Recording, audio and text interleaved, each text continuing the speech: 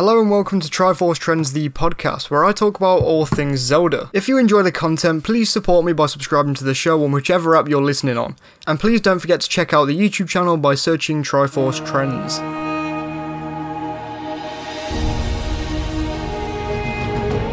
Hello everyone and welcome back to the channel. Breath of the Wild was no doubt a crowning achievement for the Zelda team, and for the newer generations and older generations of fans alike.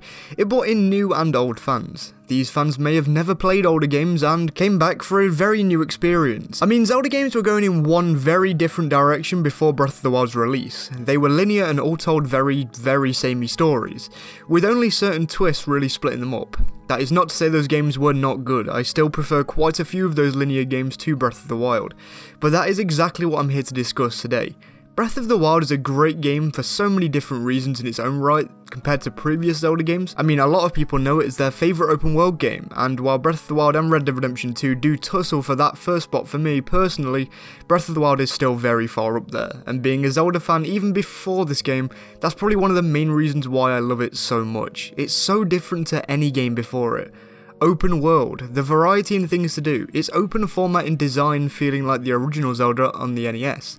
The more realistic aspects, like stamina, the new way the game dealt with heart containers and even things like fire swords melting ice and stuff like that. For a Zelda game it was fairly realistic, and not to mention most of the side content was actually pretty fun and worthwhile. Don't worry, we'll talk about Korok Seeds later. Now, when we compare Breath of the Wild to the old Zelda games, there are a lot that the sequel to Breath of the Wild can take from previous installments, and that, along with general improvements in the game's design, will take the forefront in this video. So let's get into some flaws that Breath of the Wild 2 needs to fix, and how I personally believe that they could fix them. Before this video even begins, let me know in the comments what are a few flaws in Breath of the Wild that you hope are built upon in the next game. Maybe you even think that Breath of the Wild is a perfect game, let me know in the comments, and if you enjoyed this video, please do subscribe as it really helps me out. So let's get into it. My first and biggest flaw with Breath of the Wild that I've expressed distaste for numerous times in the past are the dungeons and bosses. Now, not every boss or dungeon in this game is horrible though, not by any means. We'll get into why I think these are flawed first though. In previous Zelda games, every single dungeon in the games had a very strong thematic identity upon first entering them, not just a strong thematic identity when you look at them, from the outside. When you entered a dungeon set in the forest in the previous games, you were well aware that you were deep into a forest, isolated and alone, unless there is some, wildlife to help you out. When you entered a massive cave that's around a giant volcano, you were well aware since all around you was a stunning amount of fire, whether it be Dodongo's Cavern, the Goron Mines, the Fire Temple, Fire Sanctuary, Dragon Roost, or even something as vague as the Earth Temple. All of these are very clear on where you are very quickly. The main things that used to make a dungeon's atmosphere was the music, visuals, obstacles set before you, and other puzzles. So as soon as you entered each of the dungeons, it was abundantly clear, even if you weren't looking, where you were. However, let's dart back to Breath of the Wild for a second. These all have strong visual identities externally, they all look vastly different. They walk or fly around certain areas in the map, enticing you to come closer, and it's obvious what kind of theming each beast is gonna be too. Vah Rudania is walking around Death Mountain, so it's clear that it should be the fire dungeon. Vah Ruta should be the water dungeon, I mean it's set right next to Zora's domain. And it is in a sense, more on that soon. Vah Naboris is walking around in a desolate desert, and Vah Medoh is flying around in the sky. Now the thing is, it's really hard for me to count out any of these dungeons. They all try and set across a theme, I just don't think it hit. Vah Medoh is supposed to be the sky sort of dungeon, and sure, you can tilt the beast, and it's also kinda cool when you have to be dangled on a gondola to get to the next bit of the dungeon above the land below, and there are a couple of wind-based puzzles, but that's really it. And that's my biggest issue with all of these dungeons. These are all so close to what I want that it hurts to see they just miss the target. Vah Ruta does a few water-based puzzles. The start of Rudania is about fire, and Vah Naboris probably comes just as close as Vah Medoh for me down to its heavy pushing on the electricity theming. But I know one of my issues is just how bland the inside looks, especially when all the shrines look the same too. Let's move this along a bit quicker though. These dungeons were also shorter and contain less combat. So the lowdown is more theming, more combat, and that's really it. I mean, throwing all of this into the Hyrule Castle format of dungeons would make the next game for me. As already mentioned, I'll talk very quickly on bosses since I droned on about dungeons for so long, and I have a couple more things to talk about today. The combat system, specifically for bosses in Breath of the Wild, was fantastic. It was much more like a Dark Souls or Monster Hunter boss fight, with much more ease sprinkled into it, and that amount of ease would have been just fine if you were not able to knock these bosses down with a flick of an arrow. A single arrow to the eye knocks these colossal monsters down and makes these bosses a cakewalk. I would say don't let the player wail on the bosses this easily, otherwise they were fine fights in my opinion, and Thunderblight especially came close for me since it was much harder to hit them with arrows. However, just as the dungeons suffered, the bosses also suffer for the theming aspects that I care for so much in these games. Specifically speaking, every single main boss of each dungeon is Ganon in some form, whether it be Wind Blight, Fire Blight, Water Blight, Thunder Blight, or the final bosses. They were all just kind of the same. Without different powers and names, these bosses would be pretty hard to differentiate. To do the same thing I did for dungeons in this case, let's compare some bosses. We'll do one for each of the themes that have been used before in Zelda games. Water Blight, a water-themed boss set in a room above, well, water, though you can thrash around in it in the second half of the fight. There are quite a few I could use here, but I'll take out some such as Georg and Morpheus since you're underwater for those fights and that'd give them an unfair advantage.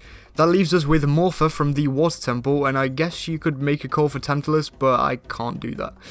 Even if Morpha is weird and really underwhelming, fighting water with a mind of its own does have a strong thematic identity. You cannot deny that. Fire Blight, a fire-themed boss, there have been a bajillion of these, but I think that the two that it seems fair to compare it to are Scaldera or King Dodongo, a massive lizard or a ball of fire. Again, they have very strong thematic personalities. Thunderblight might be an exception, and I applaud it for doing a different theme and it actually being a fairly fun fight, so kudos there. Finally, we have Wind Blight, and this feels like the easiest one that could have been improved. Imagine fighting a dragon like Argorok without the weaknesses that Argorok had. It feels so much like a genuine threat that it would work spectacularly as a boss fight, especially with the new and improved, for the most part, combat. But I guess we'll see if the bosses are improved in future. I will say though that Monk Maskosha is quite a good boss and is by far the best in the game with his own theming, and actually having some sense of lore behind him. I'm hoping more bosses are like this in the next game, with full-on duels with other monsters or even people. Next up is the Korok Seeds, and I feel like everybody under the sun has complained about the Koroks in some capacity, but I really don't have too many problems with them. I just have one pretty big flaw with them, and that is that there is absolutely no reason to collect them past a certain point in the 300s, and let's not forget that there are 900 of these Korok Seeds, meaning that there are around 550 of these that just aren't used for anything in particular. They're just kinda there, and who could forget that when you collect all these Korok Seeds, what do you get? A giant turd for all your troubles. Thanks Aonuma for your support on me just about 100% in your brand new game that took me 188 hours to 100% without even really looking around and just beelining it to the important areas. I'll make sure to do it next time. Now, seriously though, something that you can't even use and that just serves as a flex to others really seems like a crappy reward for something like this. At least finishing all shrines had two positives. One, you're given all heart containers and stamina vessels, except for the two that are left, but never mind. And you're also given a sweet armor set that old fans would love and that could maybe be used again in the next game. When you get all 900 Korok Seeds, you're given effectively nothing. Even giving you something as small as an unbreakable bow or something straight from the Deku Tree's bark that had a ton of damage would have been nice. Nothing at all felt like a bit of an oversight. So if the Zelda team wants us to explore their open world for an alternative to Korok Seeds next time, they definitely need to give us an incentive to, otherwise only the hardcore completionists will do it. The final flaw that I'll discuss today is something I guess some will say isn't a flaw but more of just a design choice, and it would be the inability to fully submerge in water. Not being able to see what lay at the bottom of Lake Hylia, or underneath Zora's domain, or even to just explore ruins that lay underneath water, is just kinda sad. I feel like I was always wanting to get an item so that I'd be able to travel underwater. It's not so much a flaw with the original game, but it definitely detracted from the immersive open experience. Being able to go underwater and the world be fully open to explore would have made all the difference to me. And as long as the swimming wasn't slow, it also sucked up a load of my time in the game, since I'm a massive advocate for underwater exploration. I will admit that in Breath of the Wild it could have been hard in some areas, such as Eventide Island, since it would just be a massive open ocean around those areas, and it's hard to populate things like that with little explorable bits. But it's definitely a talking point that I hope the designers of the next game have at least had a discussion about already for the next game's design. Now, I have a lot of flaws with Breath of the Wild, including the rain mechanic and gyro puzzles, but that's my list for today. If this video does particularly well, I could definitely upload a second part in the future though, so we'll see. As stated at the start of the video, leave your flaws with Breath of the Wild and how you want them fixed in the sequel in the comments below, and I'll get around to looking at each and every comment posted. Thank you all so much for watching this video. If you enjoyed, then please do support me by leaving a like, rating and subscribing. The people you can see on screen right now are my Patreon supporters, and they are just perfect people. Look at them.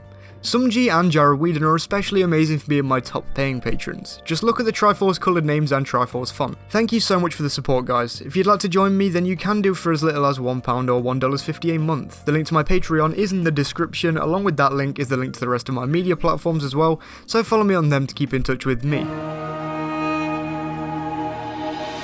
Now, thank you for listening to that episode. If you enjoyed it, please hit the subscribe button on your podcast app to make sure you never miss an episode. And don't forget to check out my YouTube channel, of course. There's loads of Zelda content waiting for you. Just search Triforce Trends. Thank you for listening.